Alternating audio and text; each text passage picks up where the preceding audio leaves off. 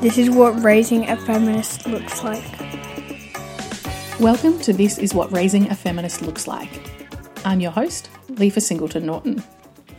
I'm a parent to two boys, aged 8 and 2. I live with my partner, Tim, in the inner suburbs of Melbourne. This podcast will explore the intersection of politics and parenting. I have a lot of conversations with people who identify as feminists about how they're going about raising kids. We share stories, trade concerns, try to figure out if we're on the right track, basically. If the personal's political, there's nothing more personal than how we raise our kids. I get so much out of having these conversations, and I find myself repeating the stories or the information to other people all the time. Wouldn't it be great, I thought, if we could all share what we're learning as we try to figure this out? And that's how this podcast was born. This Is What Raising a Feminist Looks Like isn't about having all the answers, and I'm sorry to say I don't have a formula to turn kids into tiny feminists.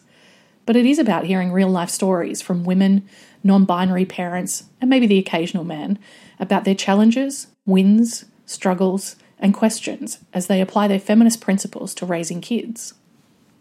I want to find the commonalities in our experiences, the approaches we're taking to parent our kids in a way that offers them an expansive view of gender and bucks gender stereotypes. I'm interested in how we teach the building blocks of big concepts like consent and privilege right from the earliest days. I want to dissect the structural challenges women face to raising kids and how our feminism is changed in a post-kids landscape. Most importantly, I want this podcast to be a resource for parents to learn from each other's experiences.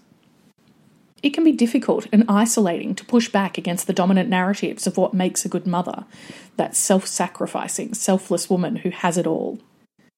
It's equally hard to translate our feminist principles into action and resist the pressure to make our children conform. I hope hearing feminist parents talk candidly about their experiences will bolster all of us to follow our principles and cut through the bullshit we're pressured by in the mainstream. You can keep up to date on the podcast by following the Facebook page This Is What Raising a Feminist Looks Like, and you'll find details of how to sign up for a fortnightly tiny letter delivered to your inbox on there. If you have a story about what raising a feminist looks like for you and your family, drop me a line on the Facebook page. I'd love to hear from you.